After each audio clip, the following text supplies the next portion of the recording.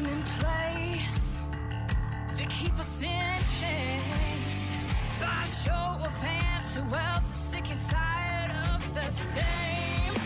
1% trying to keep us small, trying to keep us from getting out. Minimizing the struggles they've caused, saying we're not working hard enough.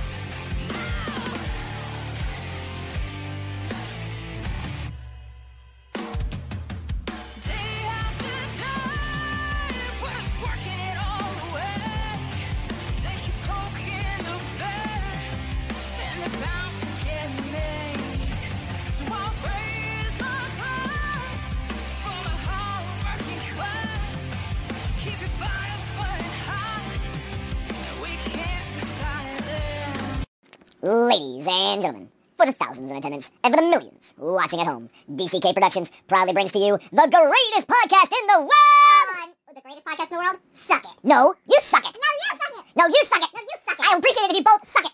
Suck it!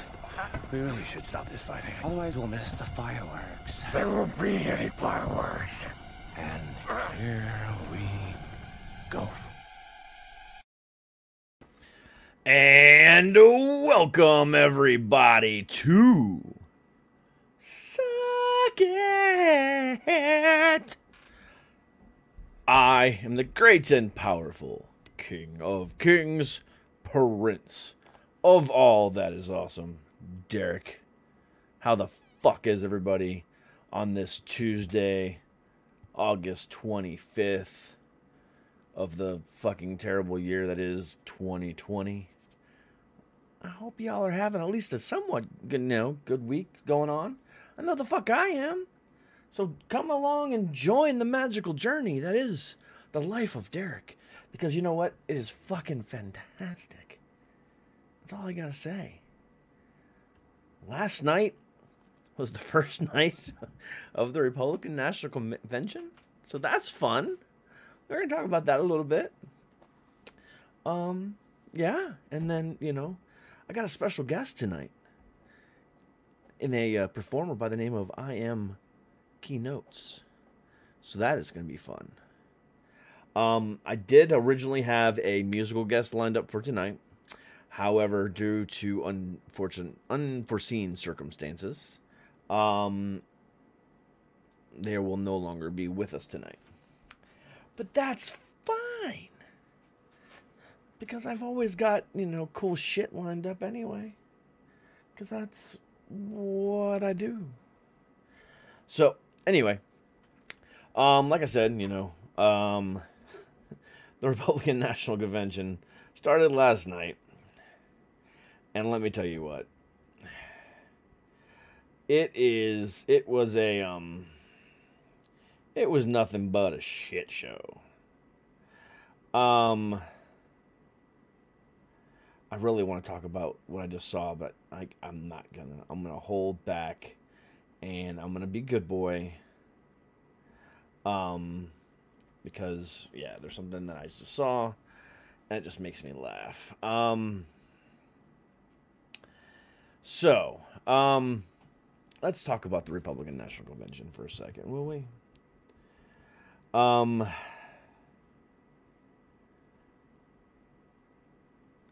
So let's bring up this one.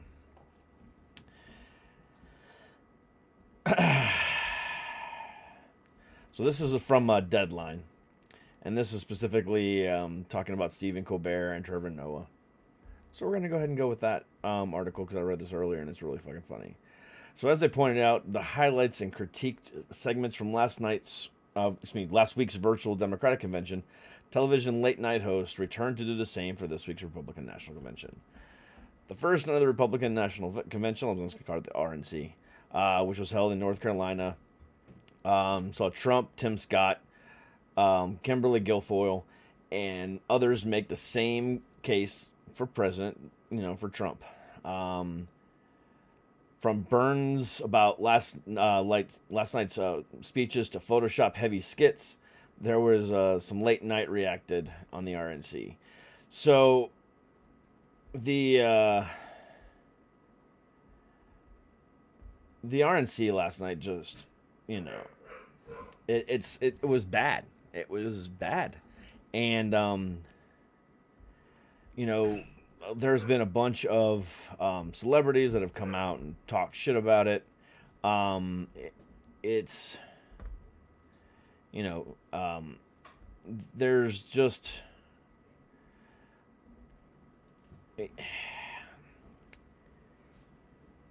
all I gotta say is I'm glad that I had Ike and Tim on last night, and I didn't have to watch this shit. Went off with any technical glitches or glaring mishaps, despite reports that it was still being planned right up to the last minute. There's definitely an argument to be made that Republicans benefited from exceeding lowered expectations. That doesn't mean everything went smoothly, though. Republicans tried to cover a lot of ground, and some of it was definitely at odds or at times even contradictory. For instance, Republicans tried to make the case that Black Lives Matter protests were driven by extreme left-leaning faction in the Democratic Party, when public opinion shows the broad swath of Americans supported underlying reasons driving the protests. Talk to my wife. Similarly, many of tonight's speakers tried to blame China for the coronavirus, of course, because that's what they fucking do. It's the fucking China virus. I'm sorry. Like I said before, at this fucking point, it's become nothing but the fucking Trump virus. Because all... Please pause.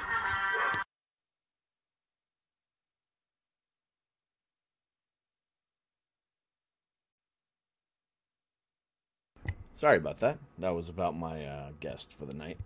I'll edit that out of the podcast. So similarly, many of tonight's speakers tried to blame China for the coronavirus when the U.S. delayed taking proactive actions that would have slowed the spread of the virus earlier. And that's exactly what's going on. I mean, all they want to do is point fingers. And the same goes for the Democrats, too. Is that they're all wanting to just point frickin' fingers and try to figure out who's to blame and not actually make a fucking, an attempt to fix anything. Because, it's not my fault. Oh, it's not my fault. It's like, you walk into a fucking, hospital and some guy crashes. Not my patient. Sorry. That's not how life works. When there's millions of Americans, affected by something, and all you want to do is sit there and use it as a political statement and point fucking fingers and say who's to blame and who's not the fucking blame, and, all you're going to do is get the fucking runaround. And that's exactly where we're at. We haven't gotten anywhere. We're not in any better situation than we were before. All we're doing is fucking spinning our wheels, trying to figure out who the fuck's to blame. Welcome to fucking New America. Yeah, let me tell you how great this place is. Let me tell you. Make America great again. I saw this great speech. No, it wasn't a speech. It was like a skit. Where these people were walking around Trump rallies and stuff like that. Peaceful places, nothing crazy. Just regular old Trump supporters, nothing crazy. And they were going around saying, "You guys are talking about make America great again." And they kept asking everybody, "Well, when was America great?" And some people were like, "Oh, well, right after World War II, we were strong. We were this, we were that." And then the host would be like, "Oh, but, segregation, women's rights, they couldn't even vote at that time, blah, blah, blah, blah, blah." And they're like, "Yeah, except for that kind of stuff, yeah." And then then went to another guy and said, "Oh, the day we signed our Declaration of Independence and the day that we became a country on our own." "Oh, yeah, you mean, except for the slavery stuff and, all that other stuff." "Oh, yeah, well, with that exception." And no one could define a time, that was great when it couldn't be reputed by something else. So, enough of my chibber jabber. My guest has joined me, and I am excited because I get to have a nice another musical conversation with an amazing, amazing musician.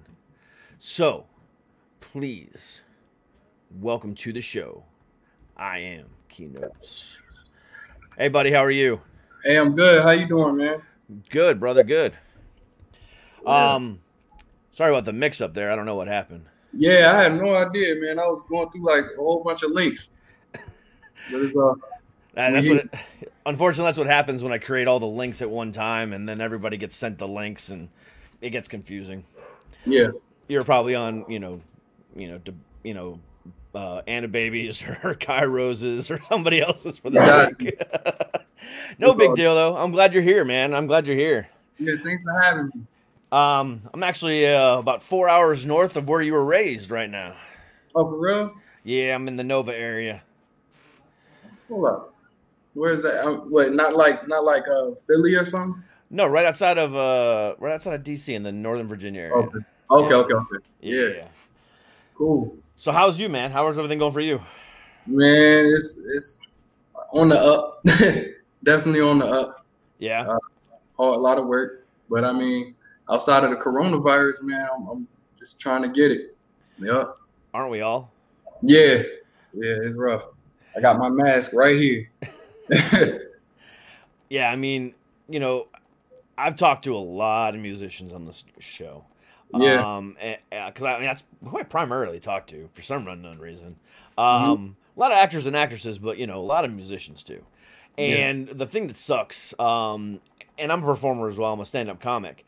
Not being able to go perform.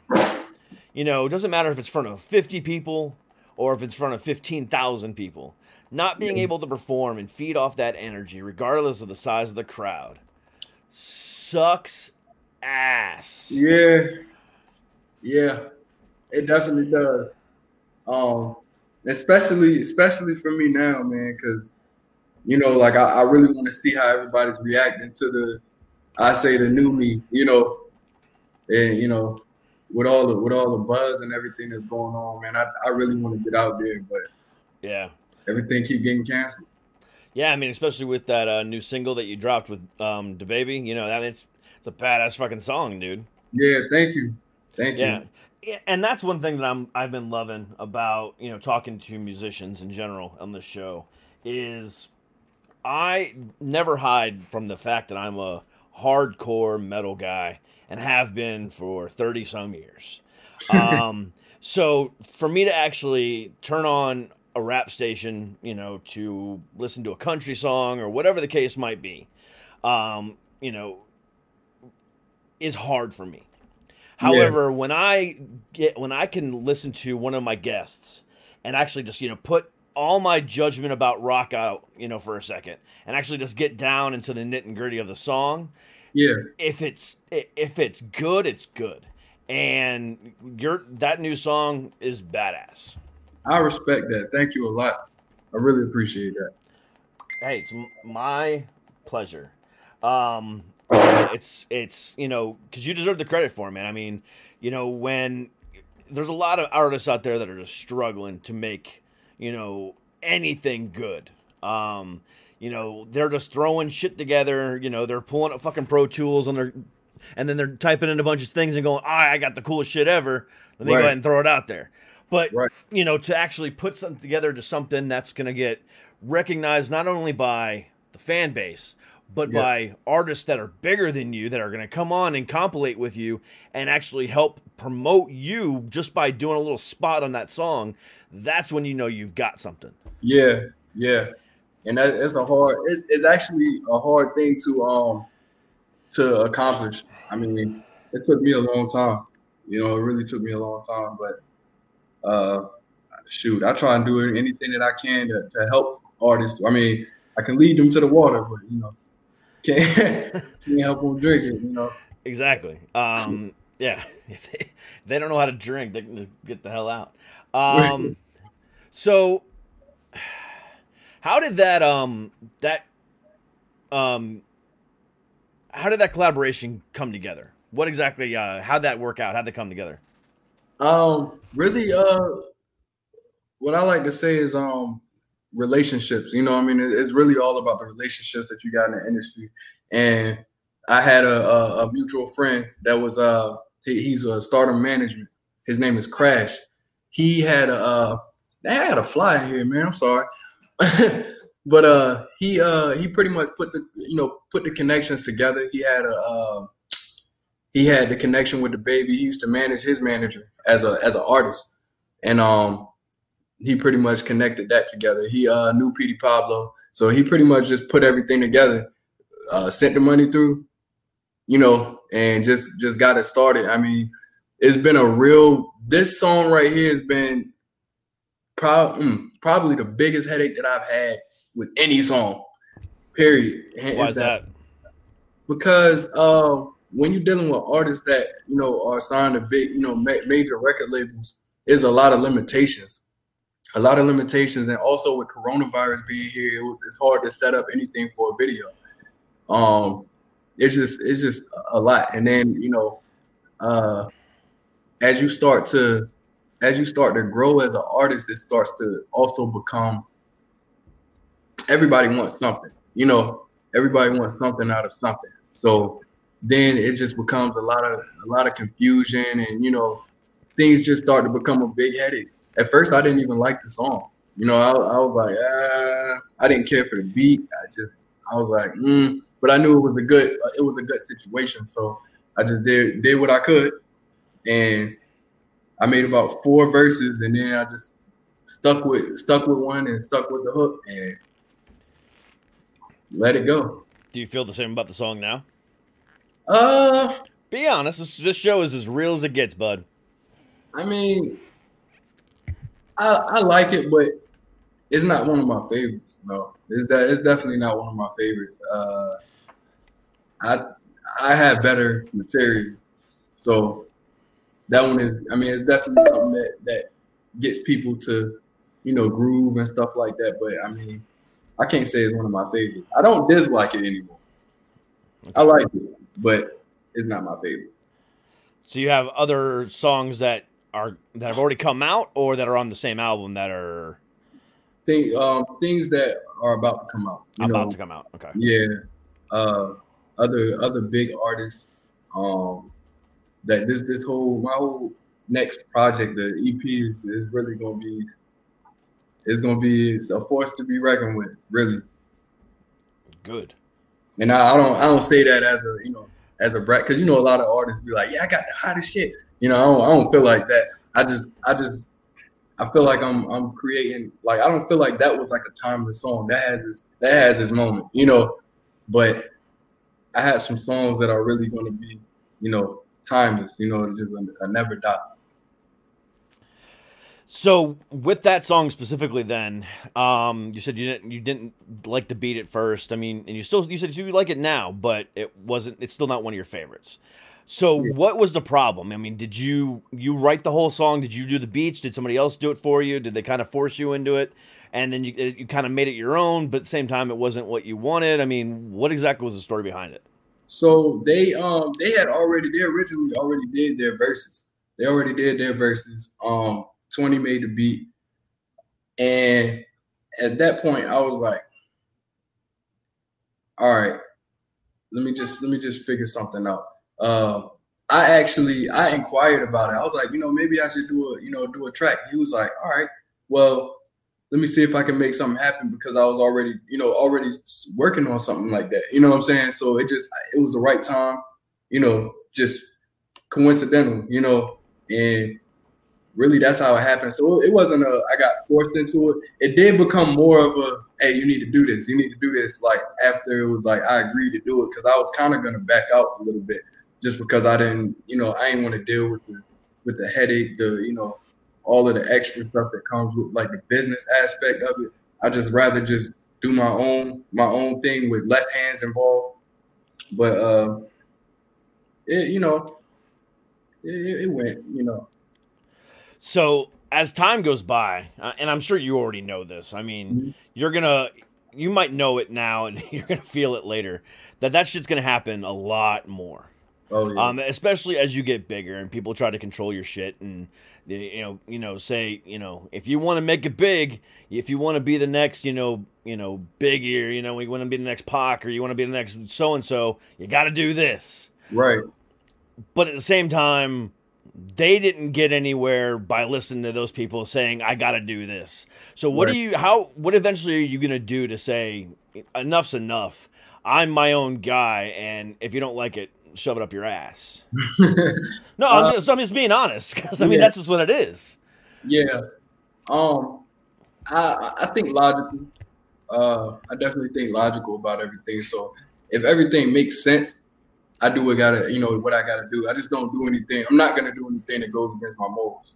I don't think you're gonna put me in a skirt. Don't think I'm gonna wear a dress in a movie or like nothing ridiculous. I'm not doing anything like that. I don't care about the money. I don't care about none of that.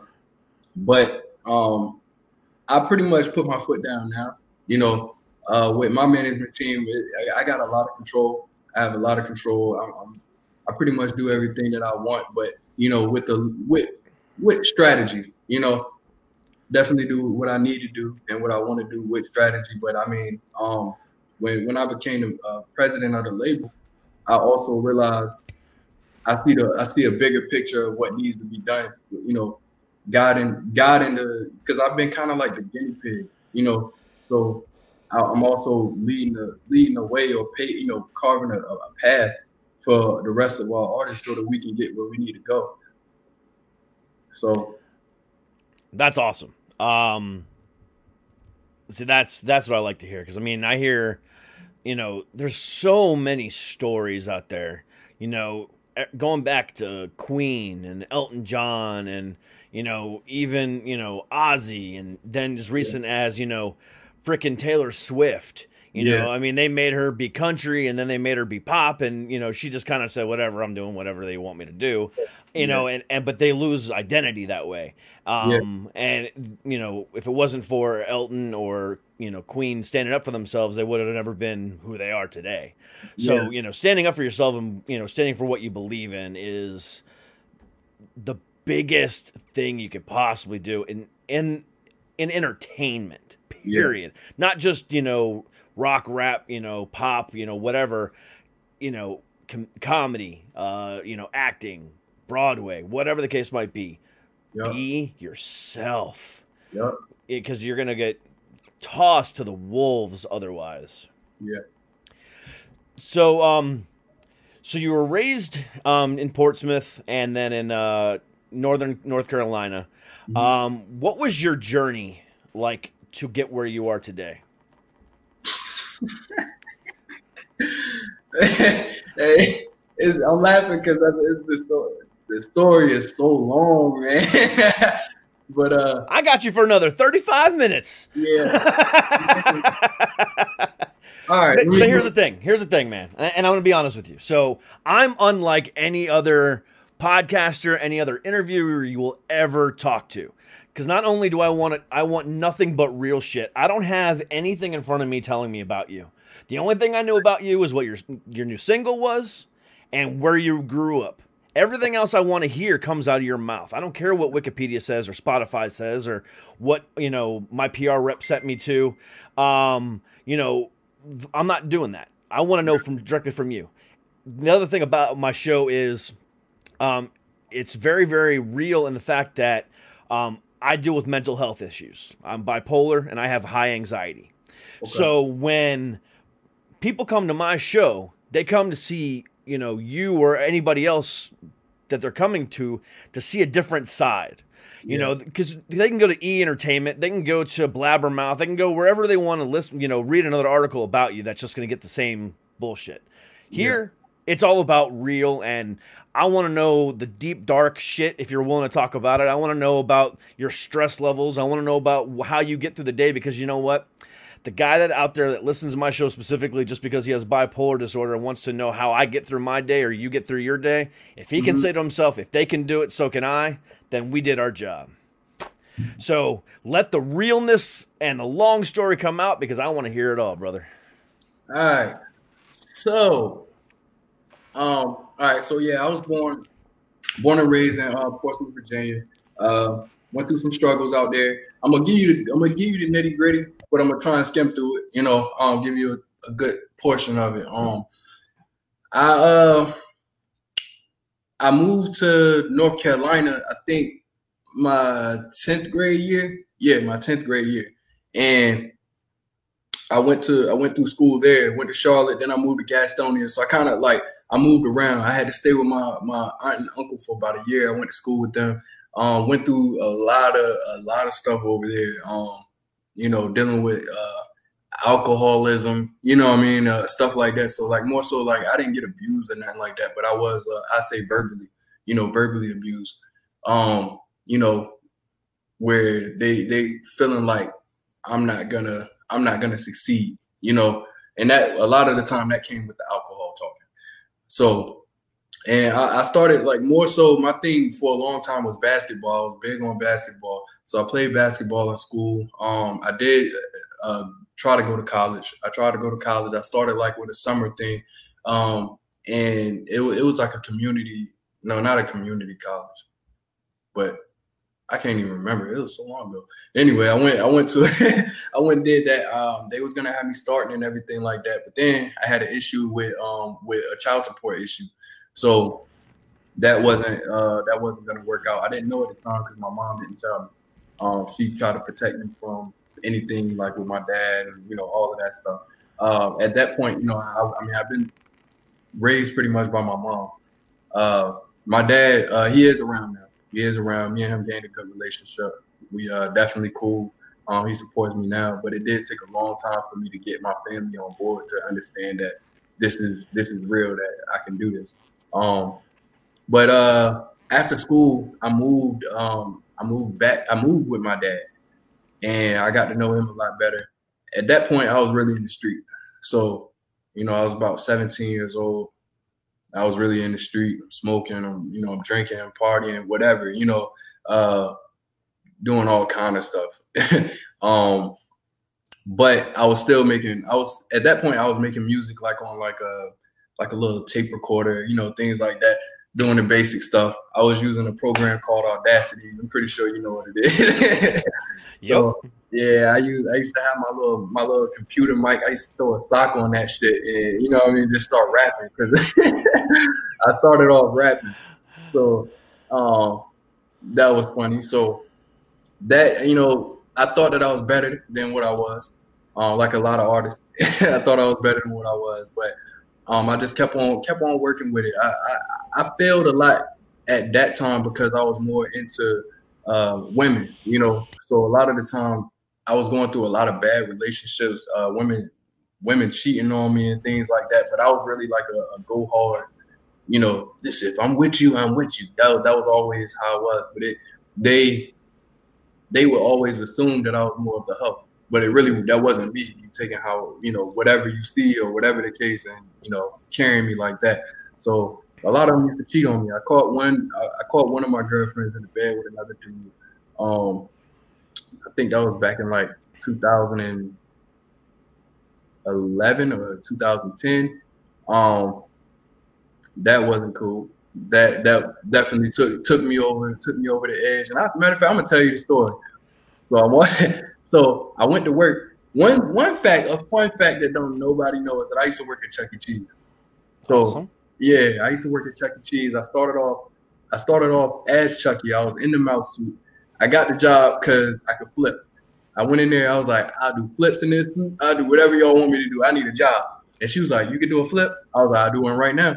Did a back tuck. She's like, you got the job. You got the job. I was like, all right, cool. So one day that I had to go to work, she stayed in Norfolk.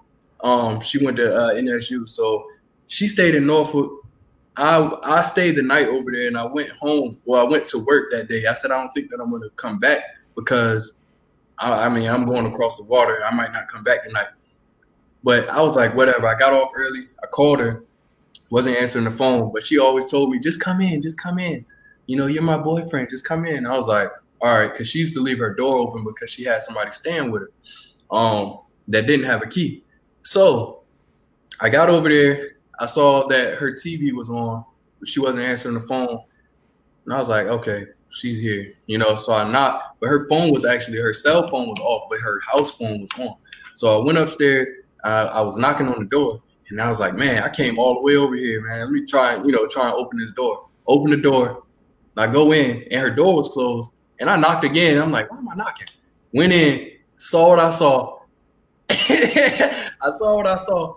And I didn't even, it's crazy because I didn't even flip out. I just had to swallow a big bullet. I was just like, wow, you know, that's crazy, you know. And then the first thing that came out of her mouth, she said, baby, it's not what it seems. Just like the movies. I was like, what is this, a Shaggy video? Yeah. It wasn't me. It wasn't me. So she started trying to grab me. I mean, I just kept pushing her off and stuff like that. And that definitely added fuel to the fire for me to continue to grow. Chris Brown came out with Take You Down. When Chris Brown came out with that, I said, you know what? I want to try and sing. He getting all the girls.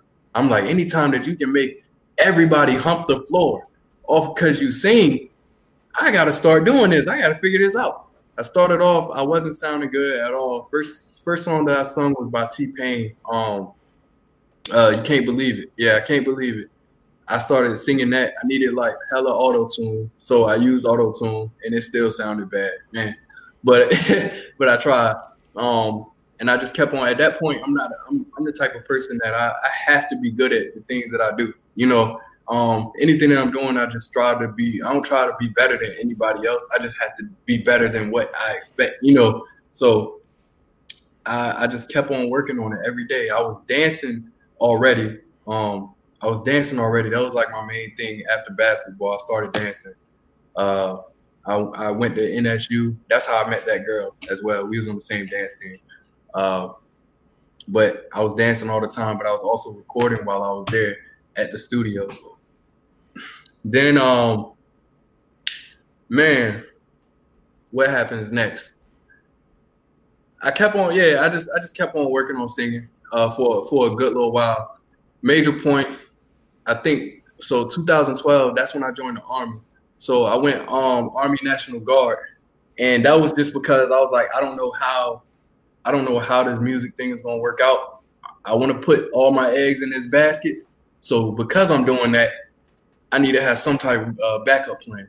So I'll do reserve, and if all else fails, I'll go active. So that was the plan. So I quit my job, joined the Army, went to boot camp, blah, blah, blah, blah. Got done, got my unit. I was back in North Carolina because I joined from there. So when I quit my job, I went and stayed with my mom for a little while and joined from there. So did my thing in the Army. Then as time went past, I met somebody in the Army when I was at field training, and he was into music as well. He met my first manager. Sad to say, his brother passed away, but at the funeral, he met a mutual friend, and his mutual friend, he met my manager, which his brother was a mutual friend at the funeral. So that's how that came about. At first, it started off like, okay, you pay me for the services, pay me to do this, pay me to do that. And that was like $500 a month. It gets expensive.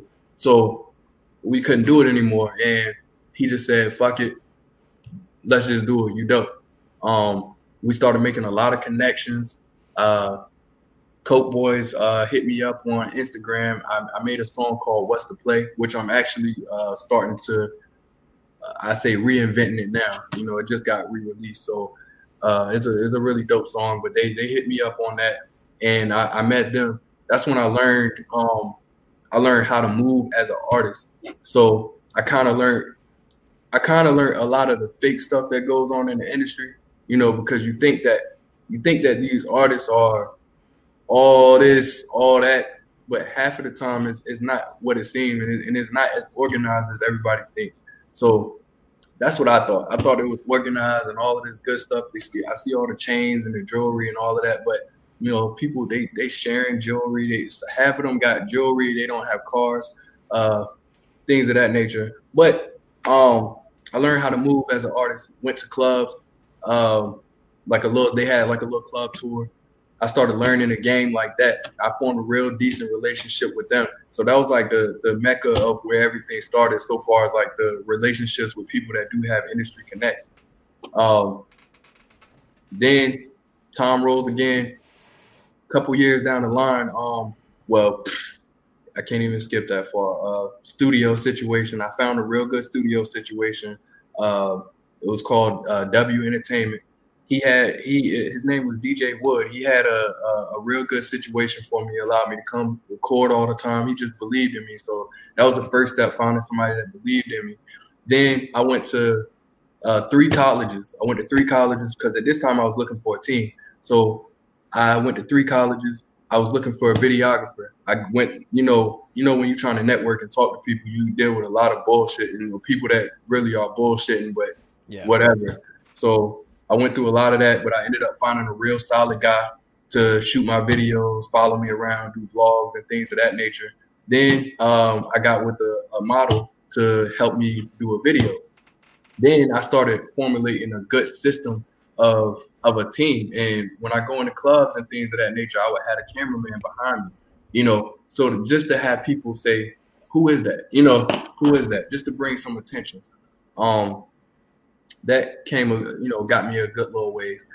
Within the Army, I met another girl. She was, I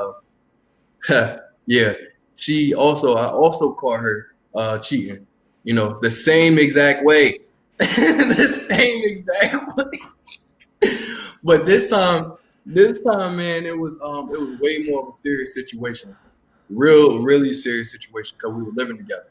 So yeah, we had a fallout, and I went ahead because I'm not gonna put my hands on the female, so that I had to leave because I was that pissed off, So I went ahead and left. I packed up my stuff. I said, I'm just gonna leave for a little bit. You can do your thing in here, but I'll be back. We just need to cool it for a little while. So every now and then I would come back. I went to stay with my dad, and when I came back one time, I noticed that she was acting weird and really weird. So one of the days I came back, not trying to catch her, I just knew it was a potential that I could catch her doing some stupid shit. But it was in the morning time. That was what was weird about it. I came in the morning, and I left my gun at the time. I had a gun. I left it in the car because I thought that I was like, if I find out anything crazy, I'm gonna shoot the place up. So I left the gun in the car. I went in there, and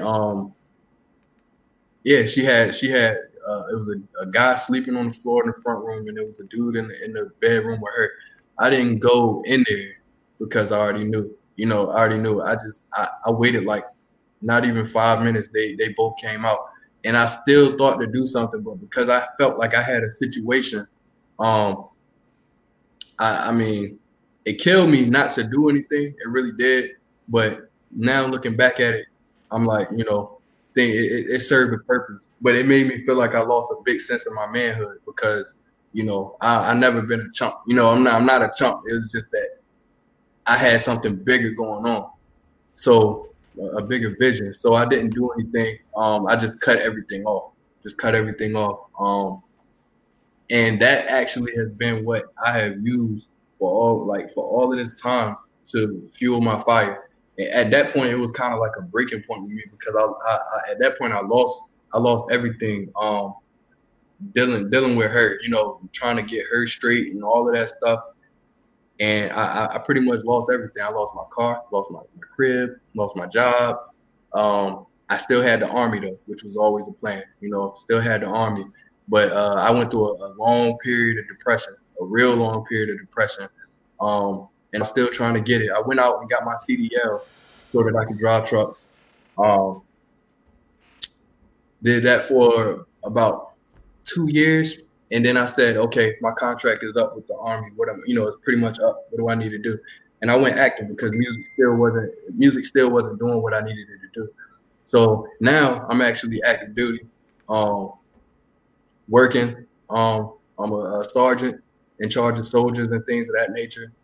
and I'm just making music as much as I possibly can. I'm doing a lot of business. I go to work, I come home, and I'm back at work.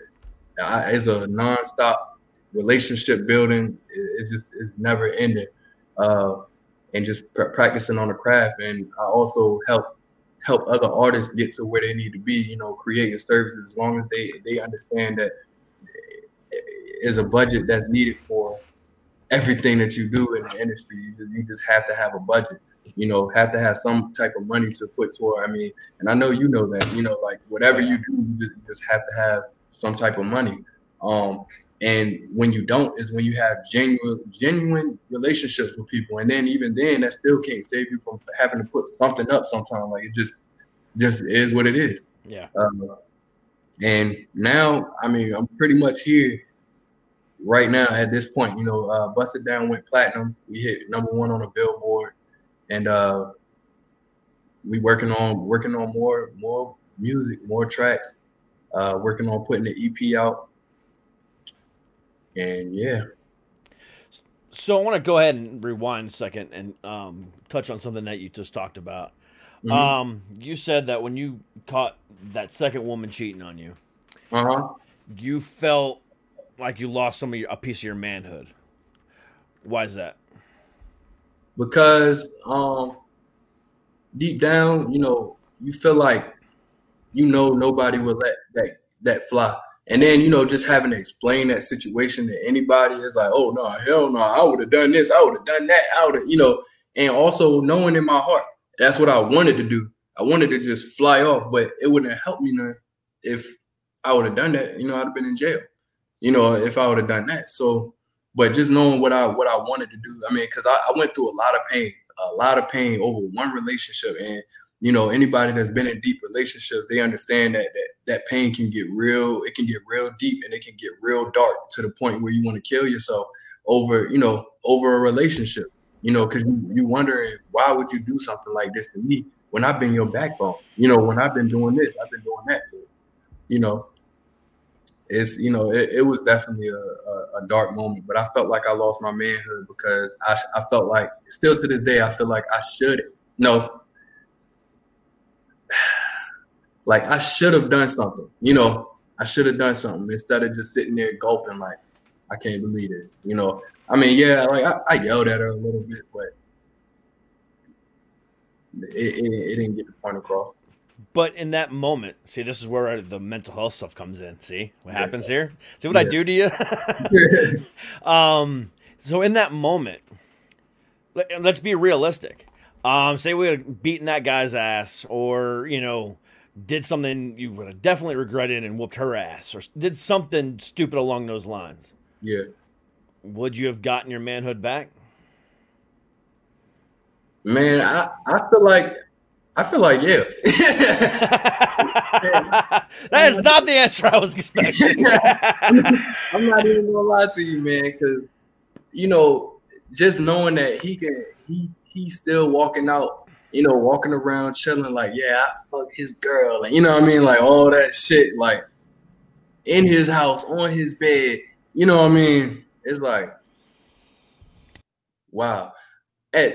At this point, I mean, yeah, I could point and laugh, but it's still like it doesn't do it enough justice. Yeah. Not enough justice. Yeah, I mean, and I've been through that before. My first wife, man, cheated on me left and right. But my dumbass self stuck around. Right. Because I was also, you know, once I found out she was cheating, I said, oh, it's free game. Pussy fest. Right. So I went and, you know, did my thing. But I stuck around, and, you know, it fucked me up. But at the same time, I look back on it now, and it's like, there was literally nothing I could have done. Right. You know, it had nothing to do with me. It probably had nothing to do with you. It has everything to do with, you know, the woman. Because what I've learned in life, especially when it comes to relationships, it is not my job, and it will never be my job to make my wife happy. Right. it is never my wife's job to make me happy. The only person that can make me happy is me. You. So if they're, regardless of how well you treat them and how happy they are with you, if they're unhappy on the inside, they're going to do what the fuck they want to anyway. So, it had nothing to do with, your manhood or anybody else's. It just had to do with her lack of respect for herself. Right. Right. So if that helps you at all, listen to Guru Derek. He knows all.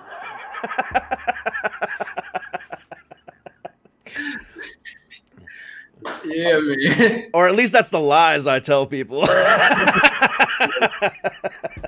I got you, Guru. Hey, man. We got to stick together. Exactly, man. That's a hard time, man. That is it's a hard thing. But, stuff like that, it really made me stronger. And, when you go through situations like that, you lose a sense of your self-worth. And, I definitely got my self-worth back after the time that I spent being depressed off of it, definitely got my self-worth back. And I don't trip. I just keep on. But that's why, work keeps me going. If I get steady, then I start thinking about stupid shit and whatever. I got to keep on moving. So this has definitely been like my alibi to keep stability, mental stability. I mean, I do suffer from anxiety. I have bad anxiety. I mean, I have anxiety attacks and things of that nature. I mean, it can get pretty bad. I don't know exactly what triggers it, but most of the time I think is when I have like a shock, like I'm shocked about something, or I'm put on the spot about something that I really have to address at that moment, and I don't want to, or something like that. Then I just get crazy. I can't control it. I start crying and like all this crazy shit and can't breathe. But yeah, but I mean, I handle it. Sometimes you gotta do what you gotta do. Get whatever medication that you can. I can't smoke anymore, so I guess that's out the window. I wish I could, but that's out the window. Why's that? Because I'm in the Army. Oh, you're still in the Army. Yeah. I'm active duty right now. You're still active duty. I gotcha. Yep. How long before you get out? I got till next year, November. November. So, I mean, and I still, even though I do have a lot going on, a lot of positive, nothing is guaranteed. So, I'm gonna let them know that I'll re-enlist. I just keep on until I have it in my hand, until I have the whole thing going. I'm just gonna keep on doing what I'm doing and go from there. I try to tell a lot of people, a lot of artists, to focus on your life first. That's just from my experience, because if you're not living right, things aren't gonna be right, and especially with whatever dream that you're chasing, it gets real rough if you're not stable in life. Like a lot of rappers will rap, buying clothes and jewelry and stuff, and then they don't have a car, and it's not even because they can't get one. They just haven't. They don't feel like it. Like they feel like it's okay to, just call somebody to take them up there, whatever. So you think you're gonna re-enlist next year? Be honest with you, probably not. But I will. I will re-enlist. But I mean, if music really takes off like it should, I'll be getting out. Just because it's gonna be too much of a hassle, and it's gonna be a conflict of interest for the Army anyway. So yeah, I mean, I'm gonna have to get out. But as of right now, I'm just going with the punches, just going with the flow. Yeah, because I was gonna say, I mean, at first having that backup plan, is always a smart thing. However, once you get to a certain age, it's like, you know what? You need to fucking dive into the deep end Yeah. and just learn how to swim. Yeah. I mean, especially if you have the right people behind you, Right, telling you, hey, you can do this. You're doing the right things. You know, keep trucking. If you've got that group of people behind you, and you know damn well that they're waiting for that paycheck because they know you're going to take off eventually, then you know you got guns going someone on. But if they're waiting for that paycheck and they come to you and say, dude, just fucking stop, it's one of those things. But if you got that team, man, it's all about, in some cases, just diving head first and drowning for a little bit, because when you drowned, that's when you really find who you are. And your stress level is going to go through the roof. That anxiety is going to go through the roof. You're going to have depressive days where you can't even get out of bed. Especially if you already suffer from some type of mental illness. Yeah. But the moment that you can get that taste in your mouth, the moment that you can smell it, you might not be able to see it yet, but you can taste it and you can smell it. It's in the air. It's like, you know, you're driving through, a good, that part of town that has the best barbecue in the fucking city, and you can smell it. And you can, just your nose alone can direct you to that little hole in the wall with these 60, 70-year-old Southern ladies just yelling at you, get your fucking order and go. And if you can find that hole in the wall, you know you fucking made it. And that's sometimes the only way to do it, is just trust your taste and trust your smell. The eyes will deceive you, but that taste does not go away. If it's there, it's there. Right. And you definitely are right about that. And that's really what point I'm at. I'm probably even past that point.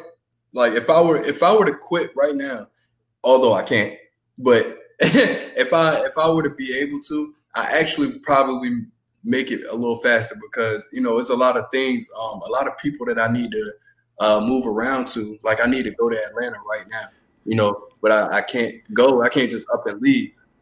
Whereas if I wasn't here, or if I wasn't bound to the Army, I would be able to just go out here and knock this stuff out. Go to whatever studio they need me to go to, do whatever interviews, but right now I can't, and I mean, I have conversations with a lot of artists in the industry, a lot of producers, like now I'm in the industry. I'm like literally, collaborating with them and talking and learning and all that, whereas before it wasn't, it would have been so much of a risk, Oh yeah.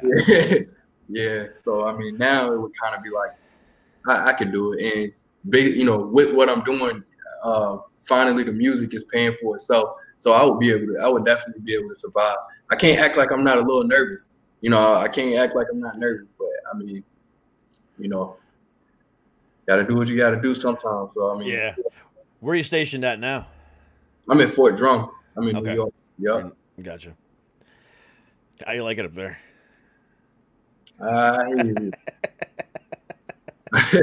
I hate it here, man. It's depressing. When you asked me, I just thought about all the fucking snow, and oh, it's coming. Yeah, and just how because this is a infantry division. I'm not infantry. I drive trucks, which we work hand in hand with the infantry, but everything is just infantry.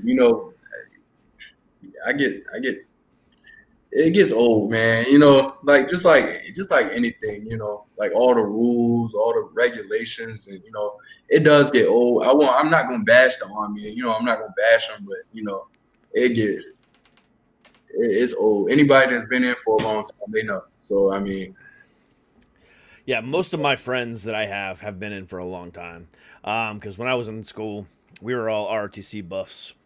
Oh yeah, and I mean, my best friend of 20-some years is a captain now, and she's somewhere, classified right now. She, she's doing something over there, somewhere in the Middle East. And her husband is special forces as well.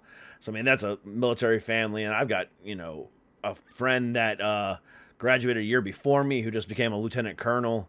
Is an Apache fucking airman. I mean, I got so many friends in the military, but that is their life, that is their passion. Yeah. But if it was just your backup plan, right. I can imagine wanting to get out when you can. Right. I do my best. I definitely do my best with what with everything that I do. So. Oh, absolutely. Even with being here and not knowing that I really don't want to be here, I do my best. But I think what keeps me striving is just my desire to really help people. So now I'm able. When I ranked up and everything, it really put me in a position to be able to help people that were coming up, because I came up on bad leadership. So that's what really makes me thrive, to be able to show people that it's other things in life. Is just all kind of, I teach every day. That's like my main thing, just teaching and teaching and teaching. For anybody that wants to learn, I don't go out of my way for people that don't. But, for the people that want to learn, I teach them everything, which means I got to do a lot of studying myself, because I can't just be guiding them to the wolves, Yeah. So you're stuck up in New York. You can't do any touring. You got some music that's getting ready to get released. You just had this huge single be released. What's your plan for the next 6 months, year? To keep going hard, I'm gonna release the EP, like you just said, release this music, and just keep on aiming for the money, man. That's really, at the moment, that's really the main goal. Not just money, but just to keep on building my brand. Get as big as I can. I'm not really too focused on the fame. I'm not too focused on, because how with popularity, what comes with it, and I mean, shit. It's already, it's crazy, because it's already getting ridiculous. Really ridiculous. I just got a phone call today that somebody tried to use me as leverage. That somebody we don't know. They tried to use me as leverage to get in with another record label. And it's kind of like they were pretty much trying to market them. And we like, huh? Like, we don't know that. So they pretty much took credit for saying that they marketed me, and I'm just like, wow. Hey, that's when you've made it. When people are using your name for fake situations, yeah, like it's like that first time you get your first stalker. That first stalker's like, oh yes, I fucking made it. Second stalker, on the other hand, that's a little creepy. But that first one, that's a sign. That's like a rite of passage. Yeah, I mean, Instagram stalkers, just a bunch of the weird shit that you see. It's just like, what the, like, you just don't even imagine that people really are like that. I mean, all the scammers. I done been scammed probably about 20 times. I done lost thousands of dollars behind scams. Now people trying to scam off of me. People talking to Petey Pablo, talking to the baby, all of that stuff, saying that they work with me and they help with. I mean, and they calling us and they saying, this guy, and we like, I don't know him. It's crazy. That's messed up, man. It's crazy. So fucked up. Yeah, I mean, even on the level I do, I mean, comedy and the talk show, podcast. I don't even know what the fuck this show is anymore. It's a live talk show, but it goes into a podcast later, so it's just a show. Yeah, that's just what it is. It's just the show. I get people all the time, copying everything I fucking do, and then or will ask me for advice. Give me advice, right. and then so I'll give them advice, and then they go and make a YouTube video with the advice I just gave them, trying to teach people the stuff and then not give me any fucking credit. No, and then right. Not only in that video, this happened. This is recent. Not only in that video did they try to teach other people what I taught them, not give me any credit. They also said, well, I learned this from somebody. However, I don't like the way he did it. And so I'm just not going to mention him at all. She completely fucking dissed me the entire time. And it's like, what the fuck? I went off, man. And it's like one of those idiot fucking... I don't believe in social media promoters. I think that is one of the biggest crocs of shit, thing you could possibly ever do. Yeah. But when you got a social media promoter talking about how great they are, and they have fucking 400 fans on their fucking Instagram, and you go to their YouTube channel and they might have 1 or 2 views per fucking episode or per video, but yet they're a social media. Fuck you. Right. Hey, I mean, yeah, it gets weird. That's funny, man. I just gave somebody some advice. I think last night or this morning. One or the other. He was like, obviously you're doing some real good. And it's somebody that I knew from the past. He's been in the studio with me. And he asked me. He said, obviously you're doing some real good marketing. You got any tips? And I was like, I mean, I don't know where to start, but I just started saying like, hey, Instagram. I mean, anybody can hear this because. Like, even though this is what I do, that don't mean it's necessarily going to work for you. I'm just doing what works for me, So I'm like, Instagram, what I've noticed is that they like a lot of videos. Right now, it's just everybody just likes videos. They don't really care too much about what you actually do. They really want to be in your personal life. And they want, they like memes and quotes and stuff like that, stuff that they're doing things that they can relate to. And, I just told him, different. Just is a bunch of different things that I am doing, and he was like, all right, thanks. I was like, well, no problem. Whatever. Yeah. Like you said, everybody wants a piece of what you got too. Yeah. I mean, I've been working at this shit for so long, though. I mean, sometimes it's crazy when when you get to a certain point, and I'm just looking back like, wow, like y'all really look at me like I'm this and I'm that, and I don't, like, I mean, I'm a humble guy, like I'm just like I'm not doing anything that you can't do. We got the same 24 hours. You just gotta know how you use it. I'm not doing anything different. I work hard at my craft, and as long as people can really work hard on their craft and be honest people. I just got scammed out of $1,000 just recently over a video. They supposed to be making me a animated video. It's been 4 months. They wanted paperwork, but we gave them paperwork for y'all, like arguing and screamed over paperwork, and now you just ignore me and stuff like that. So now I have way more leverage to use a lawyer. Like really just. But it's just kind of like I don't get this. It just gets awkward, man. Real awkward. Yeah, and that's how they'll, again, people are always out to take your shit. Yeah. Or they start seeing that you're doing something. Either they want to hop on board or they want to try and hinder you. Yeah. And those people are just jealous of your success. It's crazy. Dude, I have a lot of faith in you, and I think that you're going to go places. Like I said, I mean, when you can get a metal guy to listen to a track from a rap guy and actually have, a respect for it on a level, because I don't like electronic beats, and I've always been an advocate for people actually playing their own instruments. Yeah. But when you have vocal talent and you can actually use your vocals as an instrument, that takes to a whole other level. There's a lot of rappers out there that, will, use auto-tune or slow down their fucking vocals, and it just sounds like this, and I don't fucking get it. It's like, that's not music to me. But if you have an electronic sound behind you, that's cool. I mean, more power to you. But at the same time, if you can overshadow that electronic beat with the vocals of an instrument, that really just kind of carry it, that sets you apart right there. And I think you do that, bro. Man, I really appreciate it, man. I really appreciate it. Really. I mean,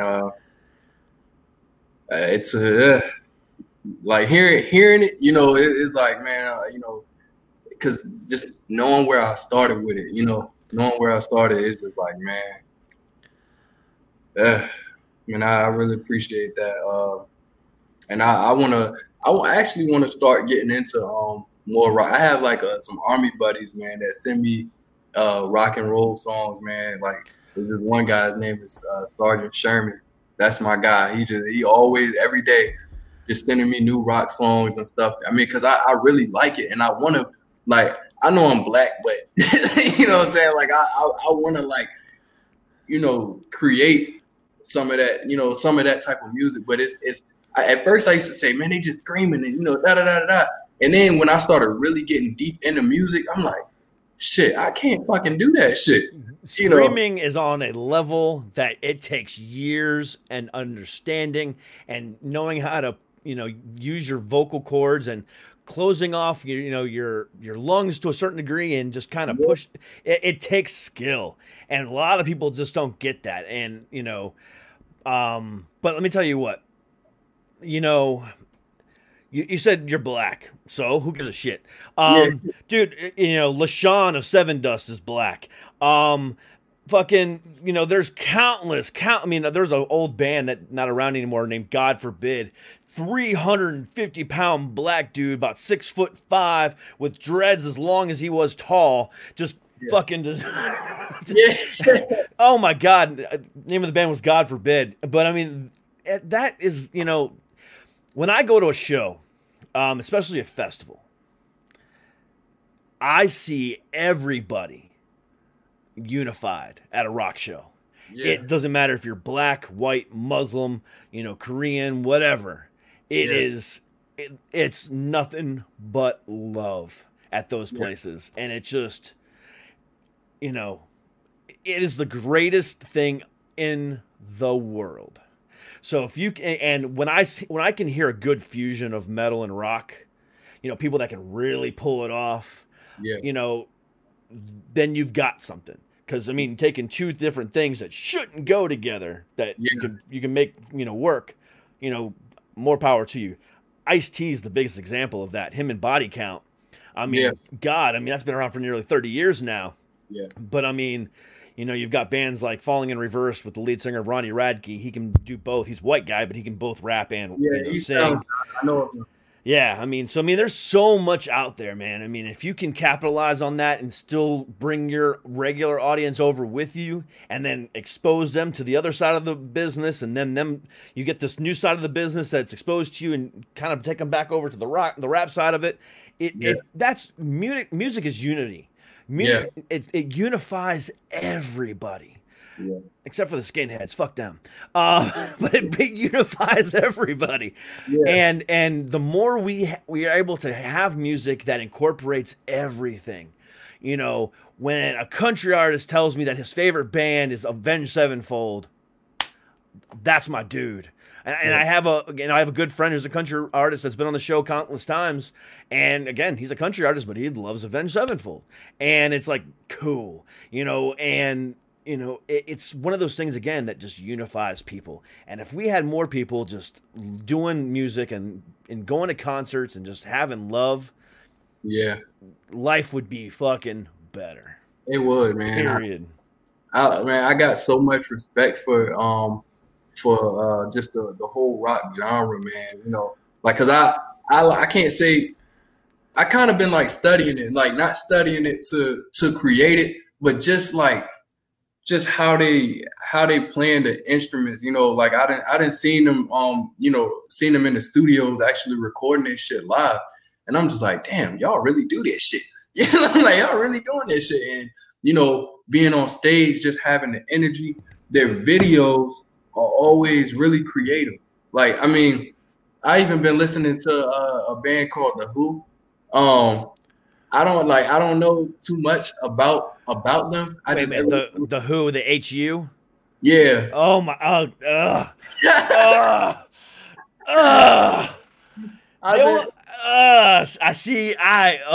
cannot see. That is one band I cannot.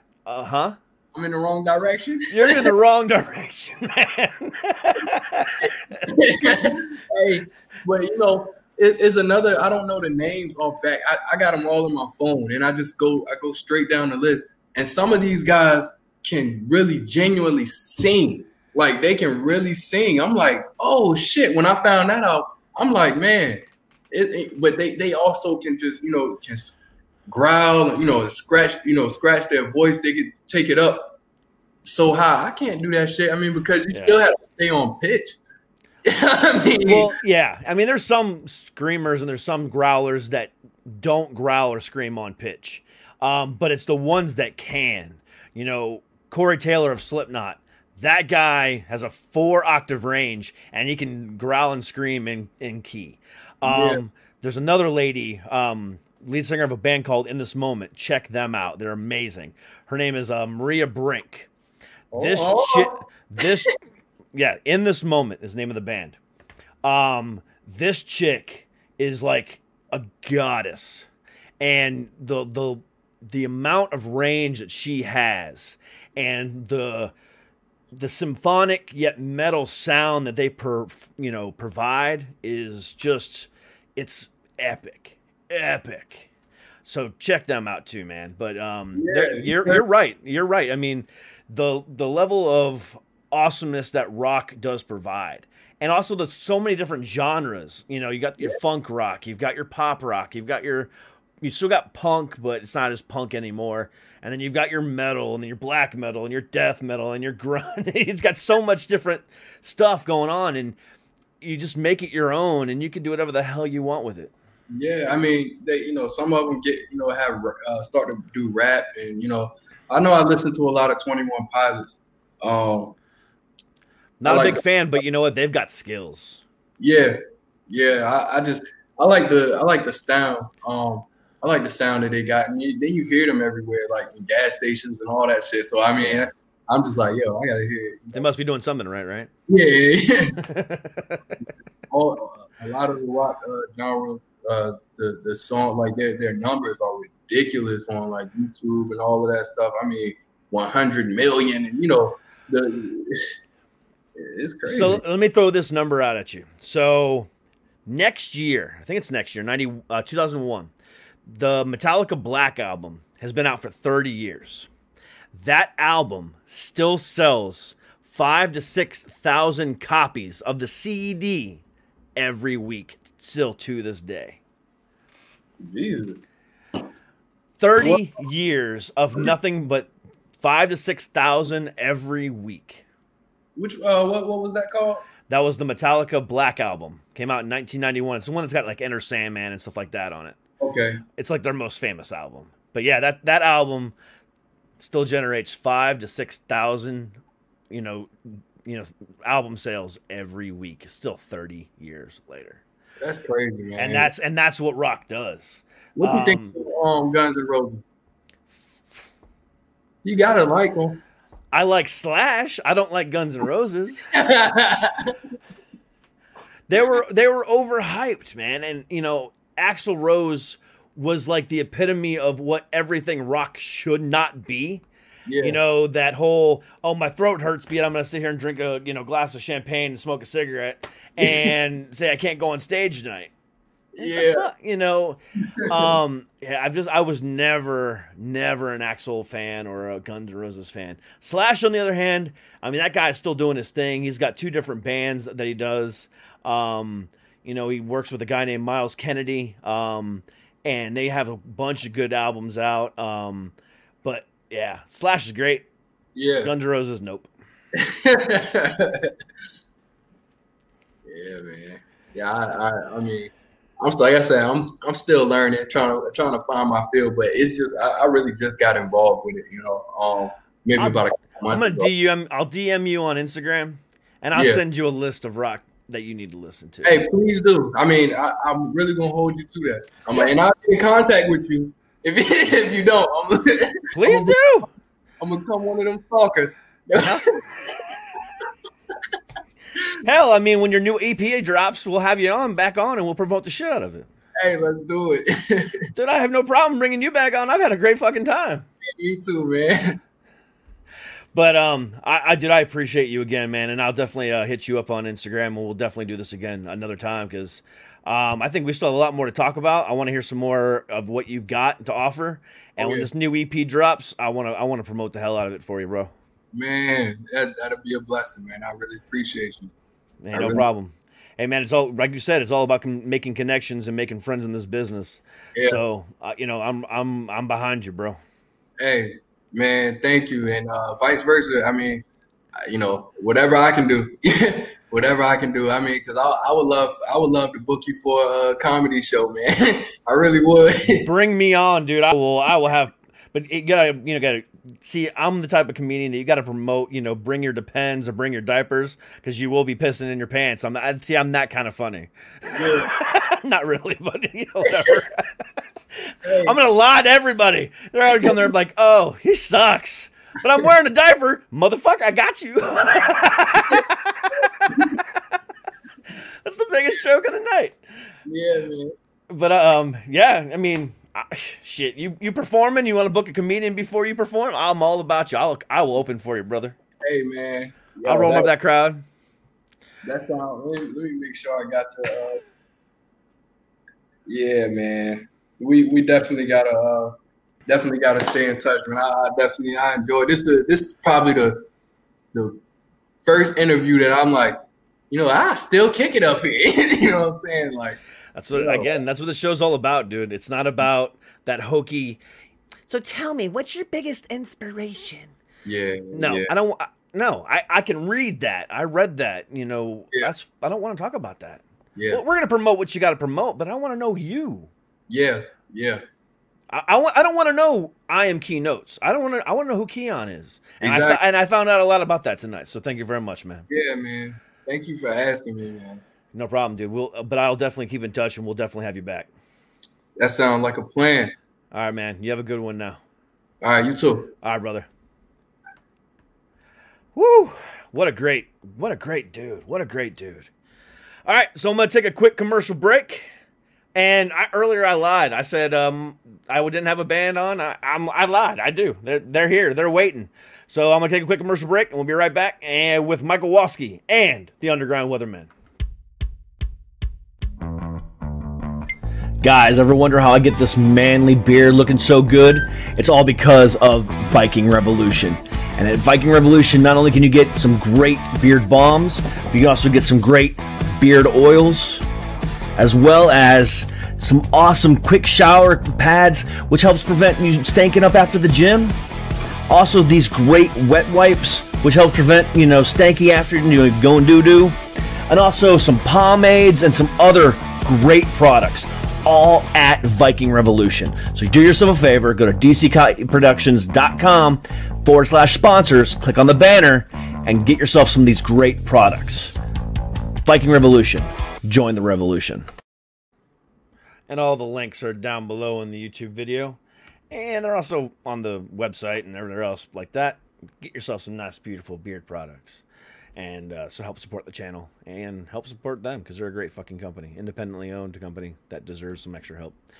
But without any further ado, please welcome to the show Michael Waske and the Underground Weathermen. Hey, thanks for having us. That's all. The stage is yours, man. Sorry? I said the stage is yours. Oh, okay. I was trying to have a conversation with you, but that's okay. I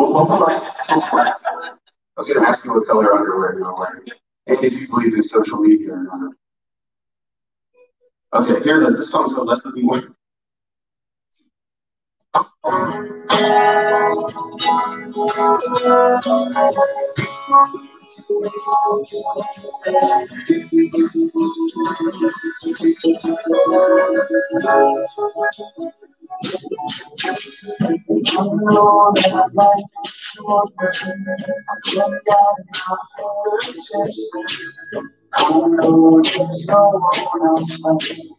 I know there's no one else. I know what life is for.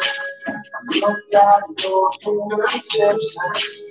I know there's no one outside. I know there's no one outside.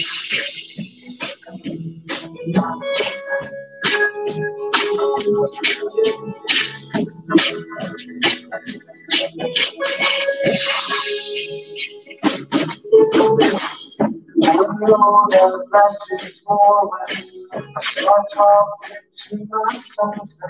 I realize the enemy is trapped inside me. It's making all the mess. It's not plans to and whatever's right. Reaching the politics of life. Nothing calculated. I know there's no one outside. I know there's no one outside. Anything at all.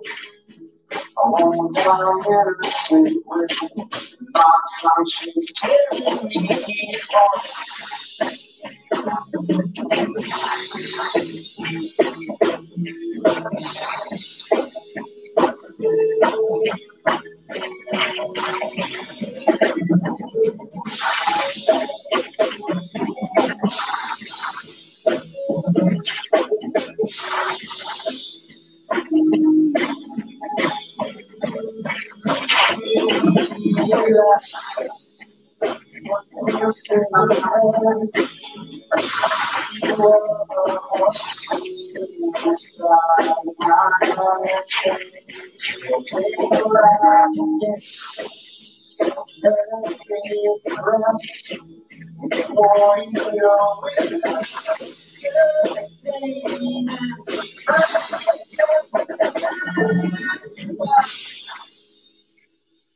Pass you by.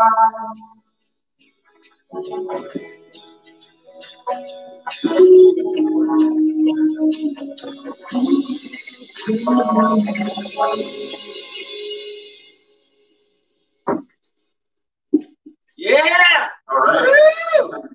Hey guys, we are the Underground Weatherman. I'm glad you're here. Thanks for listening, hanging out. Hey Joe, I just turned the effects off on that pedal because it was like real effecty. That song was called Less Is More. This guy right here, his name is Jesse Kirshner. And this next song is called Give.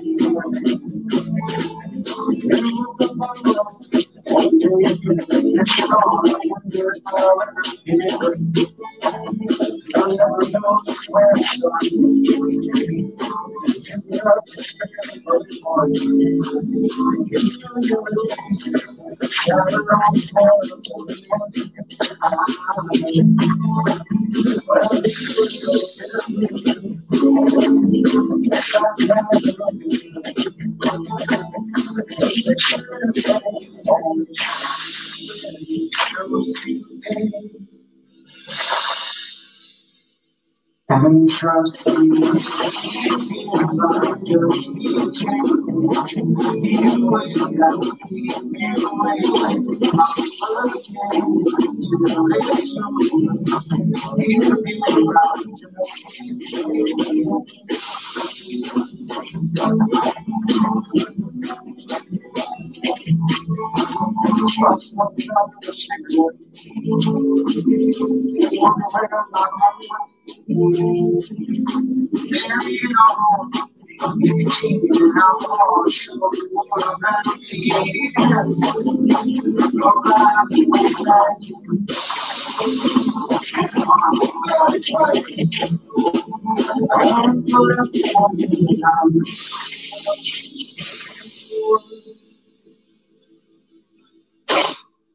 and trust me,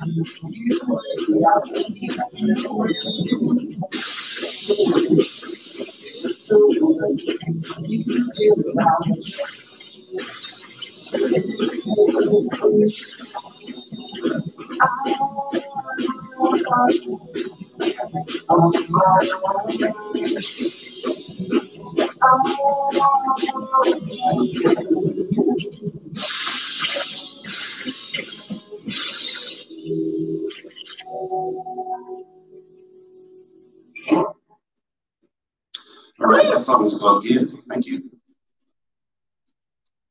So we're from the Eastern Shore of Maryland. Forrest, where are you from, brother? This is Forrest Anderson. Canada. I was like, you're from Ohio or Canada? My ancestors came from Canada and Ohio. You look like a Viking. 10 generations ago. Hey, you should buy some of that Viking beer stuff and then put it on your dog. I'm Scottish and Swedish. Those are the two ancestors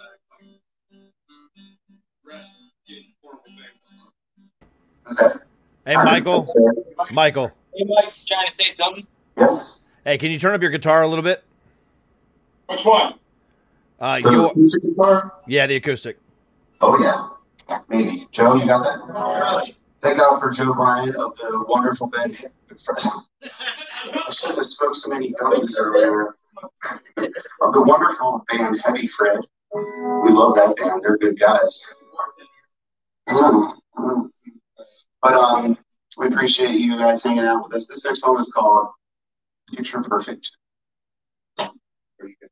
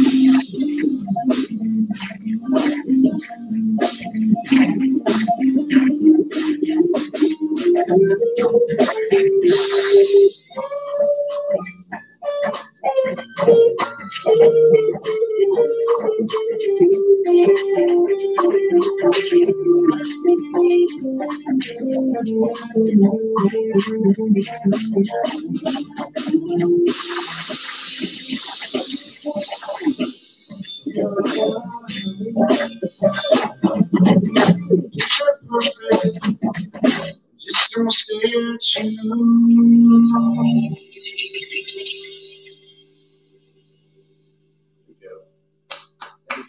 Thank you. You turn the effects down a little bit on the book. I mean, dude, my voice is so good, it doesn't even need effects. You know what I mean? Blasphemy, Mike. It's like, I know. Just turn it, you know what? Just turn the vocal down. That's what we should do. Okay, anyway. We got a couple more tunes for you. Worst. Oh, what? I'm on the internet right You're on the internet.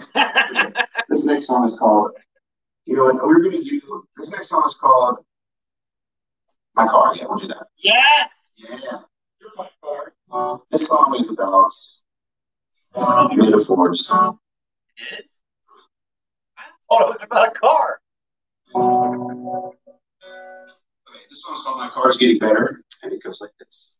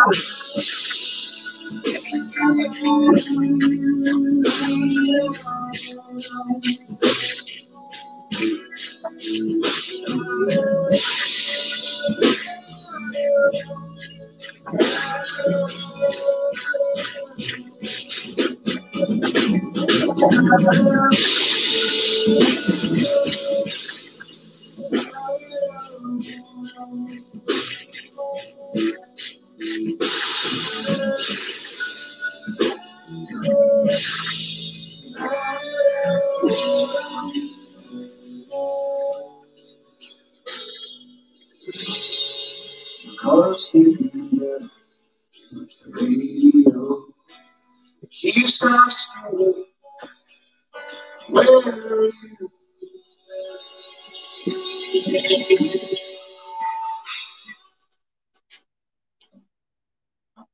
All right, that song's called My Car's Getting Better.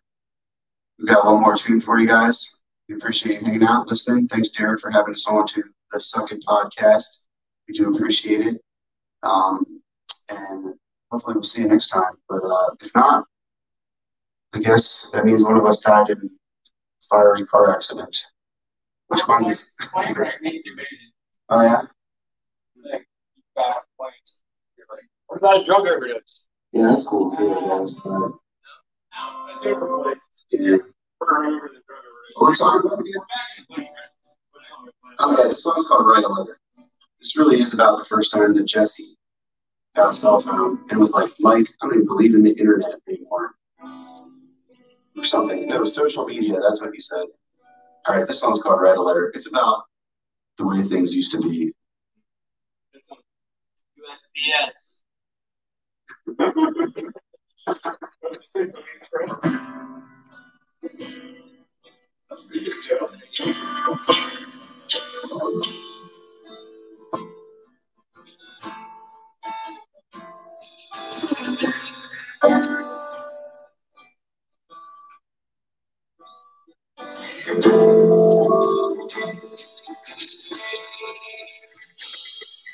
Time telephone, each of my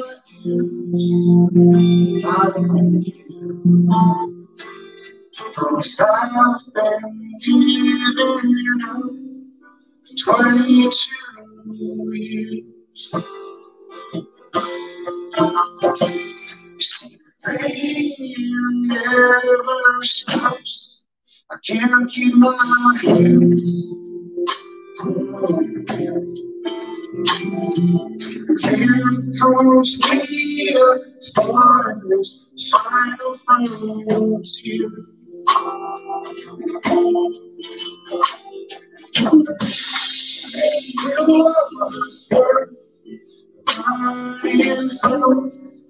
Keeps me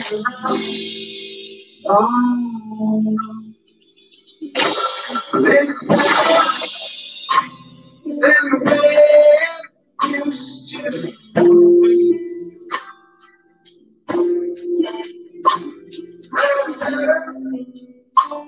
Maybe I'm on where we could speak face to face.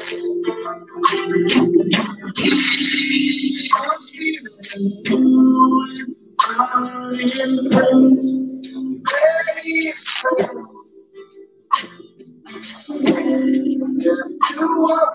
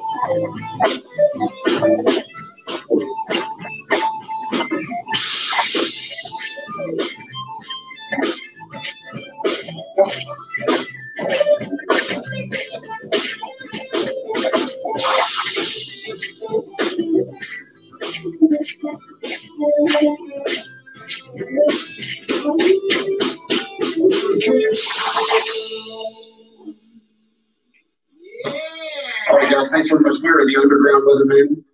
My name is Mike Woloski. You can check us out at MikeWoloski.com or Facebook.com/The Underground Weathermen. And we have a MySpace too. No, I'm just kidding. Don't. My name is Mike Woloski. This is Jesse Kirshner, Forrest Anderson, Devin Kit Brown. Thank you, Darren, for having us on your wonderful podcast. And everyone have a great night. Thank you. Hey, thanks, Michael. You guys have a good night. Thank you, Darren. Love you. All right. So that's our Tuesday. Great performance by the Underground Weathermen. Great interview with I Am Keynotes. And you know, the hits just keep on coming. Tomorrow, I have a beautiful young artist by the name of Kai Rose on the show. Should be a definite good interview that I hope everybody checks out, because you know what? This chick is going places, and it would be a shame not to give her the props that she deserves. So definitely come back again tomorrow for Miss Kai Rose, because you know what? Shit's going to go down like it always does here on Sucker Podcast. But until then, peace, stay healthy, stay heavy, and as always, stay happy. Peace.